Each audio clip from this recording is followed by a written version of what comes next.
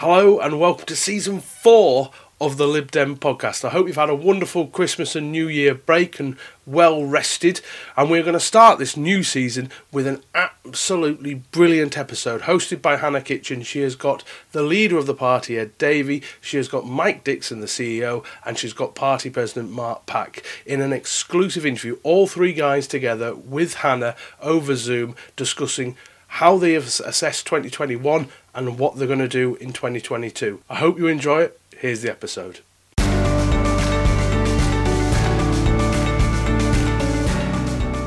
Hello everyone, welcome to the Lib Dem podcast. My name is Hannah Kitching and I am hosting the podcast today, which is a Q&A with three top people in our party, some might say. I'm going to ask them all to introduce themselves in a moment. This is our first podcast back of 2022. So Happy New Year, everyone. If you could I'd like to just introduce yourselves, please, guys, and then just give me a really quick kind of summary of what your role in the party is. So we'll start with Mark, please. Hi, Hannah. Nice to join you. I'm Mark. I am the president of the Liberal Democrats, which means I was elected by all party members a couple of years back for a 3-year term. And my job technically is chairing the federal board. But I think in practice, the key thing is that by being someone who's elected by all party members, I try and make sure we always remember and bring the voice of party members to key decisions that are being made. Lovely. Thanks, Mark. And then we'll go to Ed. Happy New Year, everybody. I'm Ed. I'm the leader of the party. I guess that means I lead the politics and the political campaigning and messaging, working with my parliamentary team here in the Commons, but also the Lords, local government and the wider membership, and of course, every one of you. We've got to get that politics right, and it's my job to work with you to get that right. Lovely. Thanks, Ed. And then Mike. Hello, I'm Mike.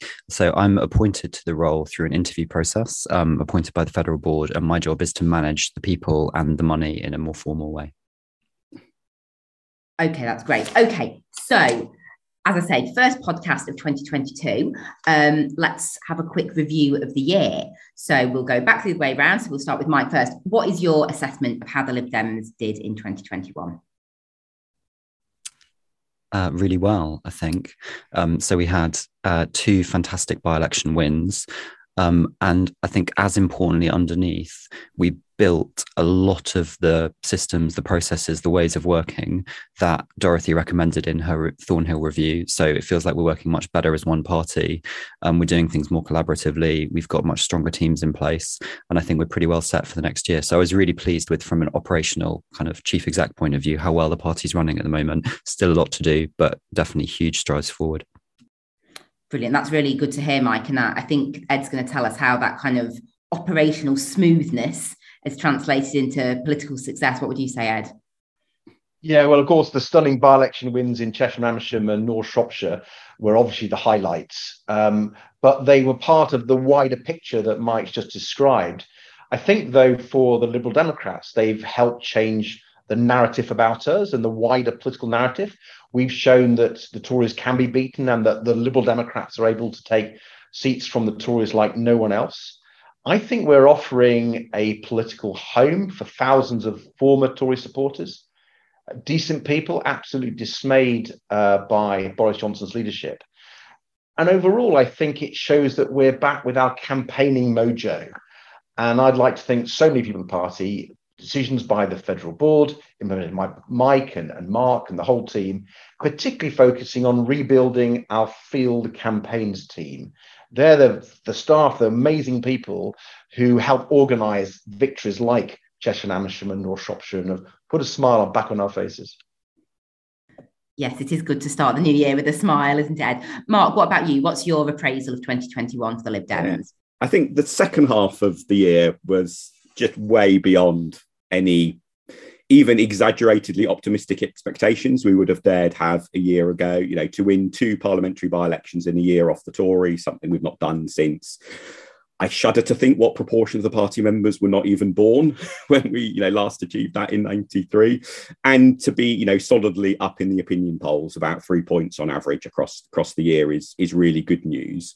I think the challenge for us looking forward now to next year is to expand that success.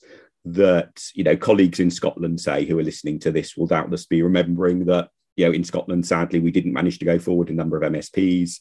And in Wales, we held on to our one Senedd member, but unfortunately weren't able to grow that this time. That we've made really good successes in the second half of the year. Then the big challenge now is to replicate that on a wider scale in the really important elections coming up in May. Hello, John from the Lib Dem podcast here. We are delighted to say that this episode is sponsored by Praetor Rains. Now more than ever, you need a professional-looking online presence and website. Praetor Rains have been helping Liberal Democrat campaigns succeed for 18 years. Their Lib Dem Foci package combines a website, social media and email system to help Lib Dems win. You'll receive great support from real people, fair pricing and a huge range of features to choose from. Praetor Rains are already the bespoke developers for Lighthouse, Lib Dem Draw Online and the LD Directory. They combine a talented system design with an unrivaled understanding of our party, our data and our systems. To find out more, check out the Praetor Rains website at praetorrains.co.uk/liberal-democrats. So let's just pick up on North Shropshire, because obviously that's really fresh in people's memory. So what was your... Because I think it's fair to say these by-elections, they weren't sitting ducks, were they? They weren't kind of top of the Lib Dem hit list. So I'd love to know, what was your kind of honest gut reaction when someone came to you and said, because I know the campaigns team did some sort of preliminary door knocking, finding out what things were like on the ground. When whoever that person was that came to you guys and went, let's go for it, what was your gut reaction, Ed? Definitely. I've been around the party a long time, and I remember when we did win lots of by-elections that no one thought we could win. Mark mentioned back in 1993 when we won Christchurch and Newbury. And, I had a sense that the tide is turning against the Tories, the tide is turning against Boris Johnson. With the endless scandals and the sleaze and, frankly, their shocking management of the country, whether it's the economy, whether it's pandemic, I think lots of people are fed up. They feel taken for granted. And especially in the blue wall seats, our core opportunity where we can turn those blue wall seats yellow, I think voters are genuinely fed up of being taken for granted, ignored, frankly, taken advantage of. So I think, when they came to me and said we could win this, I said, yeah, let's go for it. I'm really up for it. And I actually really enjoyed getting on the doorstep and talking to people and seeing how many Tory voters were disillusioned and saw us as the best opportunity. What about you, Mike? Because, obviously one thing we know is that by-elections cost money, significant amounts of money. So what was your, fresh off the back of Chesham and Amersham, where I'm presuming we spent some pennies, what was your reaction when they said, we're going for another one? I mean, the way your question is phrased, it makes it sound like HQ is a huge army of people, and actually it's a really small team in the centre of the party. So I think about, after the by-election was called, I think about 6 of us went up. I was really keen to be part of that because I hadn't done it for Chesham and Amersham, and I wanted to see on the ground how are the campaigns team making that decision. So I think we talked to about 300 people that day, tried to talk to 1 or 2 people on every kind of street. And it was really clear that people were unhappy, and that there were some specific things that were very campaignable on. So NHS, hospitals. It was also really clear that Brexit wasn't coming up as an issue that would have been a problem for us.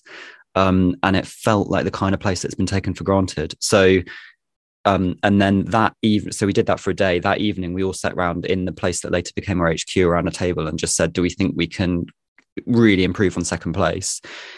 We'd also had dinner the night before with the local party, who had clearly done a lot of work setting up all the delivery routes, had managed to print out on a riser and get leaflets right across the constituency, and had the right attitude. So they said, we want to work with you as the federal party to really make this work. We want to learn from this, and we want to leave ourselves in a really good place. So I think it was that combination of voters who were open to us, the experience we'd had in Chesham and Amersham, and the result of the local party meant frankly it was really obvious that we should go for it. It wasn't really even a decision that we had to make, and we thought the other thing that's important about that decision, I think, is you have to plan activity out quite a few, at least 2 weeks in advance, and so we need to release the funds for that. So effectively what we did was we said, let's release as much money as we can spend reasonably if we were going to do this at full tilt for the whole campaign, and after 2 weeks we'll take stock and pull back if we think it's not going well. And as it happened, it was going really well. And for everyone that contributed, I want to say a massive thank you, because people responded really well to the fundraising that we did throughout this. It meant that we could actually run the kind of campaign we wanted. So if you came, if you gave money, if you encouraged other people to come, if you called people, it was a really big effort across the party. So you did this. Thank you. Mark, would you echo that? Yeah, I mean, when I first sort of saw that, by-election was, in the offing there, I sort of, grabbed my electoral statistics, had a look at the figures and thought, well, crikey, this is a Newbury type swing that we would need to win it. So I guess in theory it's possible, but is the politics really the same now for us and for the government as it was then? But I think, as Mike has touched on, in a way, the key decision isn't to think, have we got a chance of winning? It's more to think, the amount of information right at the beginning of a campaign, is it worth throwing everything at it and to see how it goes? And throwing everything at it might mean a good second place. It might mean being in with a chance of winning. And you actually don't know the difference between those two very often until quite deep into the campaign. And you can't leave, a bit like, I guess, what you need to do to be successful with a by-election is the opposite of Boris Johnson's approach to tackling COVID. You can't wait until you've got the hard data. You need to be thinking ahead. But the thing that really stuck in my mind was, having heard people like Mike enthuse about their early canvassing, was when I then went and did my first canvassing session. And everyone I spoke to was a soft Tory. Mm-hmm. And I said afterwards to others, look, if anyone else had done this, I wouldn't have believed it. I wouldn't have, surely if you're coming back and saying everyone is a soft Tory, you're canvassing badly, But so that for me was the moment I thought, yeah, okay, I really believe what others are saying. This is definitely, we've got to take the gamble and throw everything at it. And I think that's something that was really important for members and viewers to see, was all of yourselves out there on the campaign trail, from early doors. I think particularly you, Mike, because I think, a lot of people, I mean, obviously it's Ed's job to be out there knocking on doors, but I think people perceive, the chief executive is more of a desk job. And I think it's been really fantastic for the party to have a campaigning chief executive, because we are a campaigning party. That, that's how we win. And so, to see you all leading from the front, I think members know to take something seriously when they see the leader and the president and the chief executive all out on the ground day in, day out.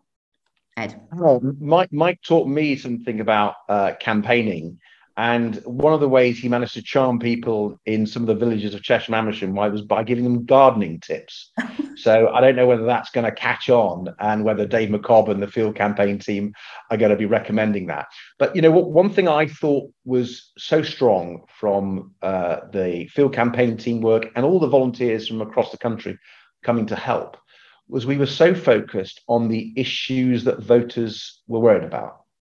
So in Chesham and Amersham, we picked up really soon from voters, not from ourselves, but from voters, they worried about planning.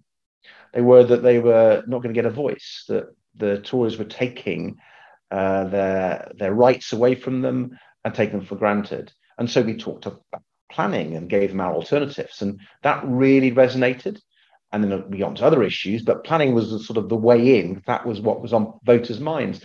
And then in North Shropshire, it was ambulance waiting times. I mean, the first time I canvassed, I think it was every third door. People were saying, I or my relative or my friend or my neighbour had to wait hours for an ambulance. And so we made the health service the core of our campaign.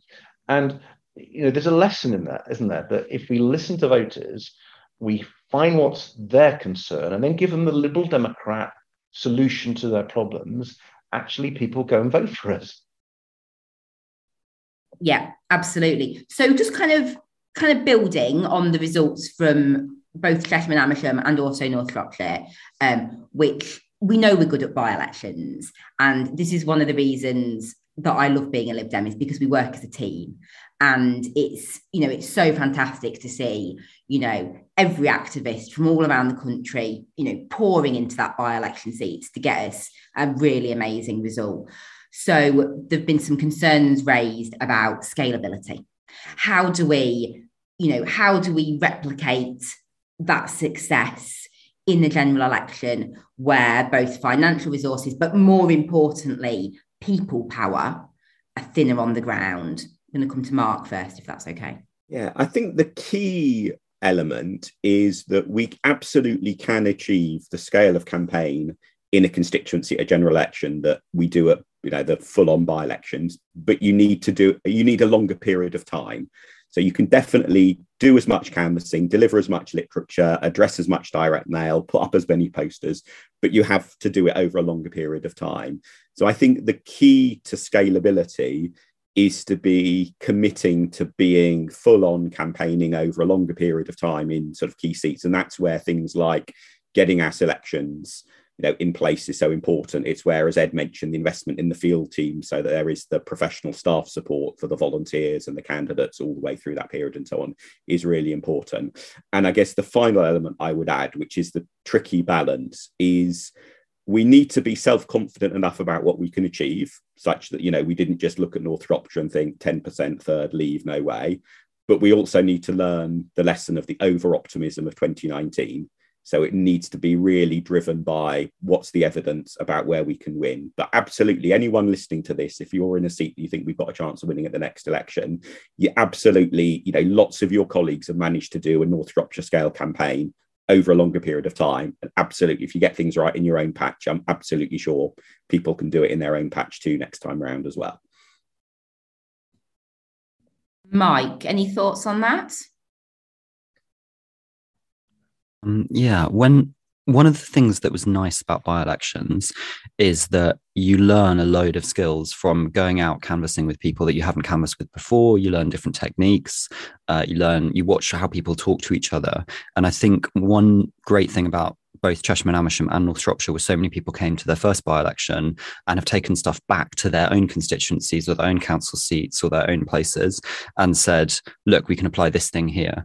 And I think what was very striking about both of those wins is that they weren't rocket science. It was based on talking to people on the doorstep and listening to what they said and saying, we'll try and sort that thing out that you care about. I think we ran a really good local media campaign. So the relationship with the Shropshire Star was brilliant. We did a lot of good digital stuff. And I'm really proud of the content we produced in digital, but both of those were won from knocking on doors and talking to people. And I think the single strongest thing we can, if people take anything from that campaign, it is if you build a local team that is capable of delivering a lot of leaflets that are relevant to people and listening to people on the doorstep, you can win in really surprising places. And it's all about building that local team. And what we've tried to do with HQ or the Federal Party is to put in place the resources that help you build that local team and get that local team right, because that's just how we win. We know that.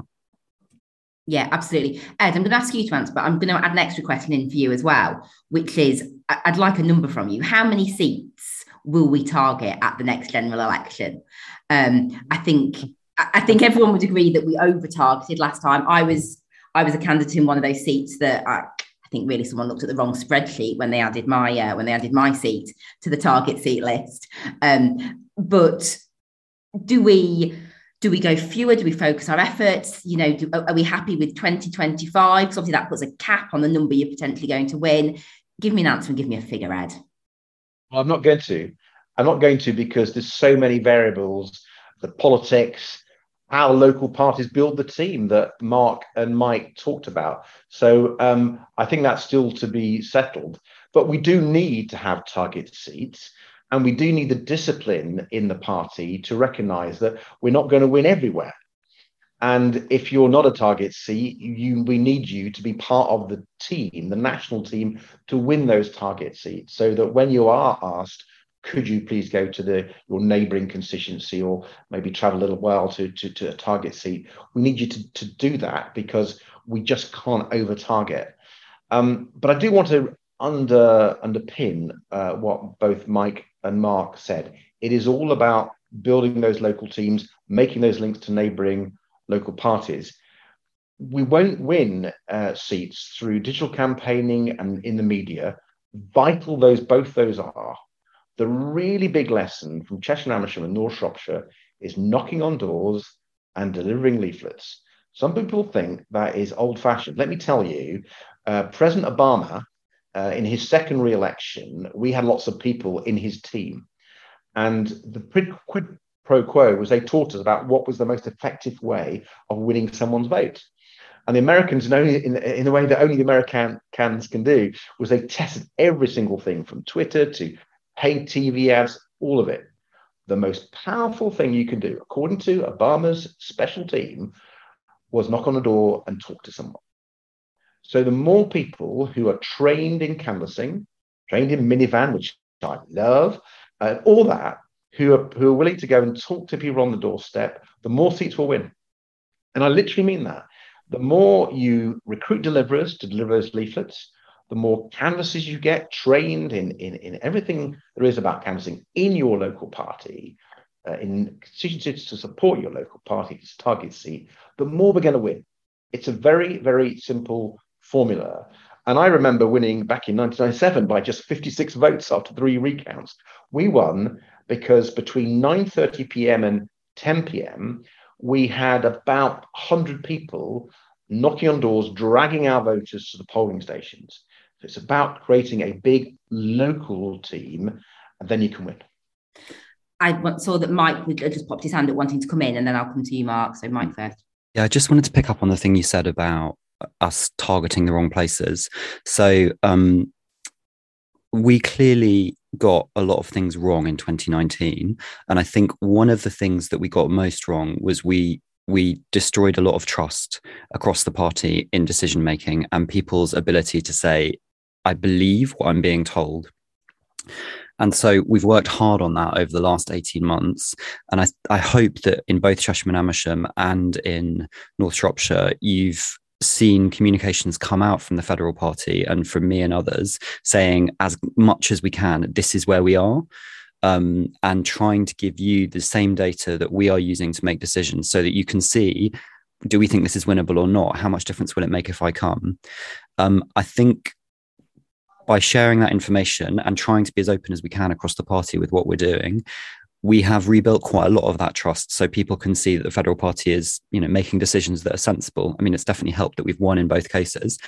But we have also tried to be real with you about where we are. And I think as we go into both the locals this year and a general election beyond that, having that sense of trust and this sense of openness from us about what we can share is going to be really important, because as Ed says, we need people to go from one place to another if something's close to win a seat. And if we can't get that right in the last few days, then we'll win far fewer seats. So just trying to rebuild that and be open and share is really important. And I think a lot of you will have seen an email from Dave McCobb, which is probably the longest and most in-depth thing we've sent for a really long time about how we did this campaign and how we won. And that was absolutely deliberate. And we think the risk of that being shared outside the party is lower than the risk of people inside the party feeling they're not taken seriously and trusted, which is why we're being much more open than we have been for a long time. Yeah, and I think, because let's remember, Chesham and Amersham and North Shropshire have not been the only by-elections this year. We've also had Batley and Spen and Hartlepool as well. And I think that, the communications that have come out of the party, the hype was around the by-elections that we won. And we're not going to get into whether we were right to stand candidates, because obviously the answer is yes. But those other by-elections have happened without that same level of hype around them. And of course, Old Bexley and Sidcup as well. That was the other one.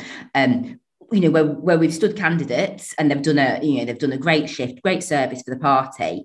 But I think we've directed our resources to where the success was. Rightly, Mark, did you just want to come in on that? Yeah, I just echo what Mike was saying. I think one of my unhappiest experiences campaigning for the party was in a parliamentary by-election a few years back, where I was out delivering the classic final weekend tabloid newspaper and the big banner front page headline about Lib Dem set to win, and thinking that surely there's no way this is true. But, okay, I don't know the numbers, I've turned up to help, I will do my stuff. And of course, when the result came out and we were a distant third, it was clear that even the people who had put that newspaper together had not really believed that it was true. And I think, if you're a small outsider party like we are, you've got, you are fueled by optimism and hope.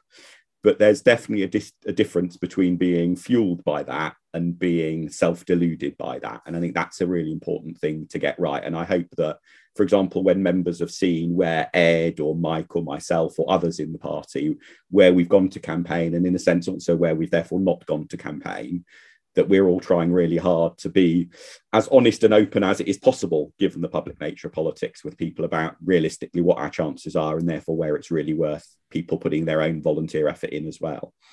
Yeah, absolutely. Okay, so just taking that forwards, I've got a couple of sort of, as we've not got a number, let's have a little bit of think about kind of where and who. Okay, so you're gonna all enjoy this one. This is not my question. Someone else submitted it. What is our message in Labour-facing areas? So attacking the blue wall makes absolute sense. It's very obvious to me as someone in a primarily Labour-facing area. The red wall's a bit crumbly these days. But where does this target on the sort of Tory-facing areas leave those of us who campaign in big Labour-dominated cities, particularly in the north of England? Where does that leave us? Does anyone have a thought on that? Well, yeah, clearly. I mean, there's no doubt that the vast majority of our target seats are battles with the Conservatives, which is the whole blue wall feature, and what we've seen. But, you will have Labour councils in particular who are doing a really poor job. I mean, you've shown, Hannah, amazing campaigning success in Barnsley. And you're are you now the official leader of the opposition? I think you are, aren't you? Yes, I am. I am the official leader of the opposition on Barnsley Council. Yeah, that's a fantastic achievement. And you're doing that through exposing the failures and faults of the local Labour Council. And we're doing it in many areas. I mean, doing a fantastic job in places like Sheffield and Sunderland and many other places. So Liberal Democrat campaigners on the ground fighting Labour are not flinching from putting forward the Liberal Democrat message. We are the community politicians par excellence. And that's, again, what we showed in the by-elections against the Conservatives. People want to know that the politician who's on their doorstep is listening to them, is hearing their concerns, is going to do something about it. And, that is a critical part of winning that vote. And then, once you got that influence, once you're elected as a councillor or an MP and you've got control of the council, whatever it may be, then you're able to put our Liberal Democrat ideas into practice as community politicians, reflecting the views of the people, but with that liberal message and that liberal underlying principle. So I see no problem with our activists in areas where Labour are strong, taking the fight to them. Yeah. Mike? Yeah, I'd agree with that. I think a lot of it depends on what Labour's position is on electoral reform. So I think if Labour are clearly committed to electoral reform, I think we will honestly find it quite hard to motivate our volunteers and activists in a lot of Labour-facing seats, because they'll think, that's the thing I want most. That's the thing that would change stuff. I'm going to go and try and help defeat the Tories in X place. So I recently went to Cambridge's AGM. Cambridge Labour-facing, that's a stretch to try and do well in there. But South Cambs, very, very close. A lot of our activists in Cambridge in the next general election will just go to South Cambs. I think that's really clear. So a lot of it depends on that. And then the other thing is what we saw in North Shropshire was a party that had put in place really good infrastructure, and that infrastructure, mapping all the walks, getting the volunteers in the right place, meant that when an opportunity did come up, actually they could do really, really well. And I think it's at some point there will be a Labour government. And at that point, we need to have the infrastructure in place in those seats, because they come into play in a really different way as soon as Labour are in government. And it does take a long time to put that in place. So it is really important that we build teams in those places, that we get the walks out, that we keep the Liberal Democrats campaigning in those areas, and play the long game, because, it's not like politics is going to stop in 15, 20 years. No, absolutely. And no one asked me today, but that's my answer as someone who fights Labour on a daily basis. We might be struggling to beat them at parliamentary level at the moment. There's no point pretending otherwise, but we keep fighting, keep campaigning, keep winning councillors from them, keep winning councils from them. We've got places like Hull and Sheffield where we're looking to take control of those councils. And what that does is it sets us up and builds that infrastructure at local government level for when the tide shifts, which it will in the fullness of time. We've got that base of winning that might make people think, well, actually, I've liked having a Lib Dem run council. I've liked having a Lib Dem councillor. Go on, I'll have a Lib Dem MP. Mark, any comments, particularly on how close Labour are getting to committing to electoral reform? Yeah, electoral reform is the huge game changer for British politics and massively important to achieve. I think sort of through slightly gritted teeth, we have to acknowledge that Labour MPs in the House of Commons are probably the real key determinant, that the better we do at the next election, the more chance we've got of putting pressure on Labour. But Labour's position is absolutely crucial. But I think, therefore, it's worth thinking about the long term as well, which is that it's always easier to campaign against whoever's in power, and it's easier to get media attention if you're campaigning against who's in power. Who cares that much about what one opposition party is saying about another opposition party? Those in those parties might care a lot, but for the media and for the voters, that's never as interesting. So it's obviously a little bit different in Wales, where Labour is in power in the devolved administration there. But in Scotland and in England, it's just going to be easier for us to make progress against the Tories or the SNP, because we've got that basic dynamic. But what's crucial is that in the interim, as you say, Hannah, we make as much progress as we can in council elections in places like Barnsley and Rotherham and Wakefield and Sunderland, so that when there is no longer a Tory Prime Minister, we're able to continue our progress. And there's just, a natural phase of whoever's in power, that's the one it's easiest to take seats against. But we need to carry on the grassroots recovery across the board. Yeah, absolutely. Okay, so just to flip to something slightly different, and I'm going to kind of link these two questions together because we're getting a little bit short of time. So now that we're out of the EU, how do we position ourselves now, and how do we show potential voters that we have other policies worth voting for? Because obviously for a long time, our big message was around stopping Brexit.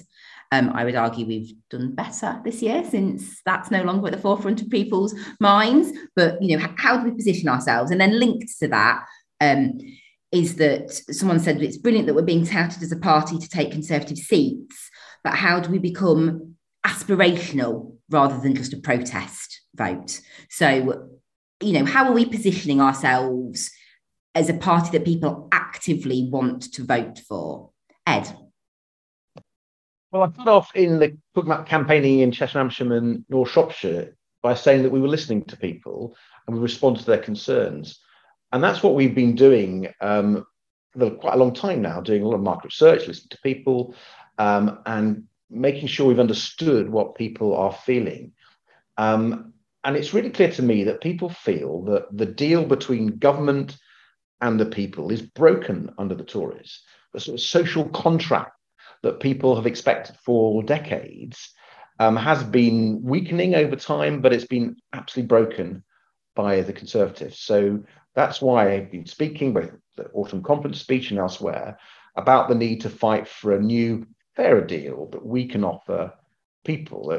And what I've said is that if there's lots of people who play by the rules, who do their bit, and I think we need to be the party that says, you deserve a fair deal, whether it's getting a decent home in a safe neighborhood, making sure your children can go to a good school and have the real opportunity to fulfill their potential, to make sure that if someone in your family is ill or disabled, you get the care, the health and social care that you need.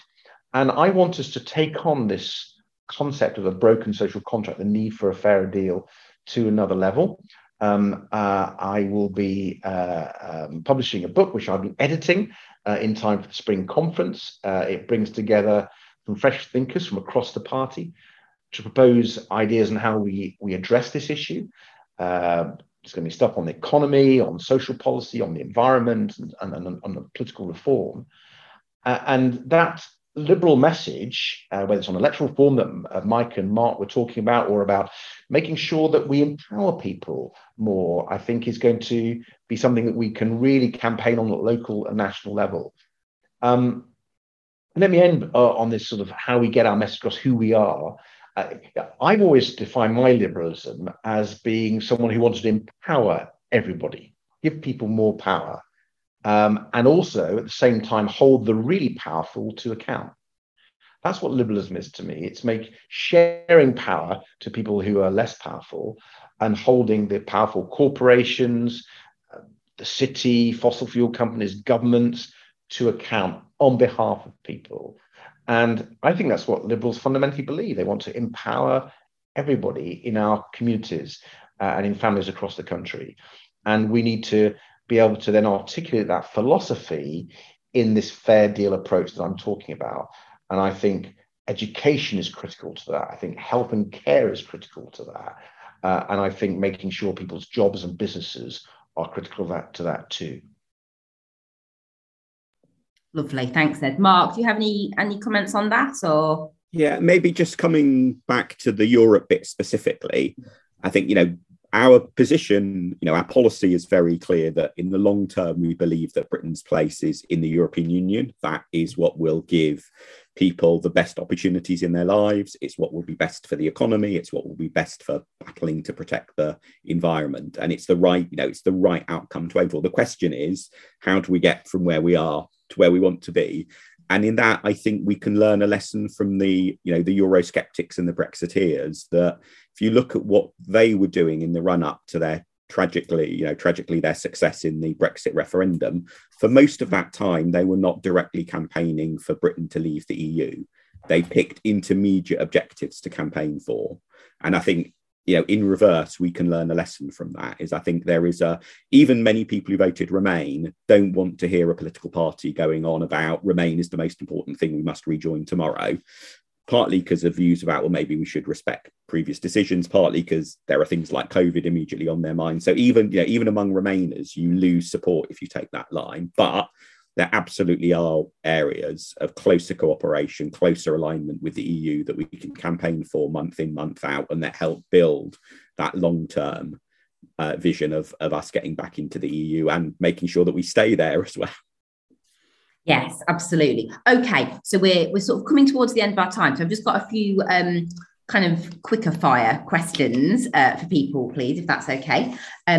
What was the biggest mistake you made in 2021, and what have you learned from it? Ooh. Ed looks least stressed at this question, so we'll ask him first. Oh God. Well, I think the more you listen to Dave McCobb, the better. So if I failed to listen to Dave McCobb, the head of our campaigns, then I made a mistake. We've really got to make sure that in all our campaigning for the party, we trust these amazing campaign people we've got in place, and we work with them. And I like to think we did, but I just want to underline how important it is going forward that we put our trust in these people who are really experienced, and listen to them and get ourselves trained up. And something I failed to do that, I made a mistake. That's great. Thank you. Mark? I think the biggest mistake was there was a horrible cock-up over some of the party business stuff at Spring Conference related to the complaints process. And, the buck stops with me on that because I both got my words wrong when speaking to conference and hadn't done a final check of the paperwork to spot that there was a problem, either before it was submitted or well in advance of conference. So, I screwed up on that. And I think the thing I learned from it was, in a sense, what I relearned from it, because I'd sort of known this before, but it was brought home very starkly to me, was if you're in that situation, don't, just fess up, admit that you've wrong. Don't spend time trying to place the blame on anyone else, whatever. If you directly say, look, I could have done something different. I should have done something different. And I'm really sorry for that. Actually, people do respond much better. But also crucially, it then allows you to get on to, okay, how are we going to fix this? How are we going to put it right? As opposed to everyone being caught in, endless mutual recrimination. So don't screw up. But if you do screw up, take responsibility and apologize. Yeah, good honest answer there, Mark. Thank you. I think a lot of people will appreciate that. Mike, what about you? I make loads of mistakes all the time, every day. And I'm just trying to sort of sift through the best ones. I think the sort of crucial thing when you're trying to run an organization is to be very open about taking criticism and making sure that people feel they can challenge you on things continually. So I try quite hard to go, this is what I'm thinking, does that feel right? And to make a lot of small mistakes that are then correctable quite quickly, rather than things that kind of linger. I think something that stands in the mind particularly is during the May campaign, I gave some advice about COVID restrictions that didn't apply in Scotland in the same way it did in England. And that caused a couple of people some problems. And I didn't get to that quickly enough. So it's things like that. It's mainly telling people things in the wrong order is the thing I get wrong, because we're quite complicated and that's quite easy to do. Yeah, lovely, good, honest reflections there. If you could have just one of the following, just one, I'm going to make you choose. Which one would you pick and why? So your choice is double the members, double the MPs, or double the donations. Mike, I'm going to come straight back to you. Don't overthink it. Double the active members, without a doubt, because it leads to all the other ones. No question. Great stuff. Ed? Well, I lead the parliamentary party, so if I didn't want to double the MPs, the only thing I'd say, I want to do more than that. Very good. Ambitious. Mark? Well, I think for completeness, I should say double the donors, because if you double the donors, you've then got the money that can get you out recruiting more members and out getting more MPs. Of course, in a way, you need all three. And if I really had to pick one, I would pick double the members. But if that's already gone, double the donors is an okay substitute. I mean, it's a trick question, isn't it? We obviously all want all of them. And then a fun one to end on. What is the one thing you find the weirdest or most annoying about the party? We're only allowed one. Oh my god! Ed's got a hard deadline in 8 minutes, but feel free to list them. Ed, all right, I'm going to be really controversial. Sometimes we think we're more a think tank than a party. And to represent the people we want to represent, we have to make sure that we're listening to them and not to ourselves. And the party doesn't always do this, but sometimes I think we forget that we're there to win elections so we can put into practice our values and our policies. And I'm not talking about making compromises. I'm just talking about what should be the priority. And I think we are changing this. Mark's doing a lot. Mike's doing a lot. Everyone's doing a lot. I think ALDC, for example, is doing a lot to make sure we are focused in on how we get our messages, our policies, as voter focused as possible, and make them the priority for us. And I think for me, when the party doesn't remember that and looks inward, and talks to ourselves rather than to the voters, then that's what irritates me the most. But I have to say, I think that is changing a lot from recent past.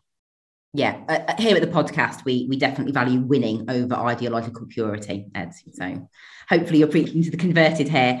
Mike?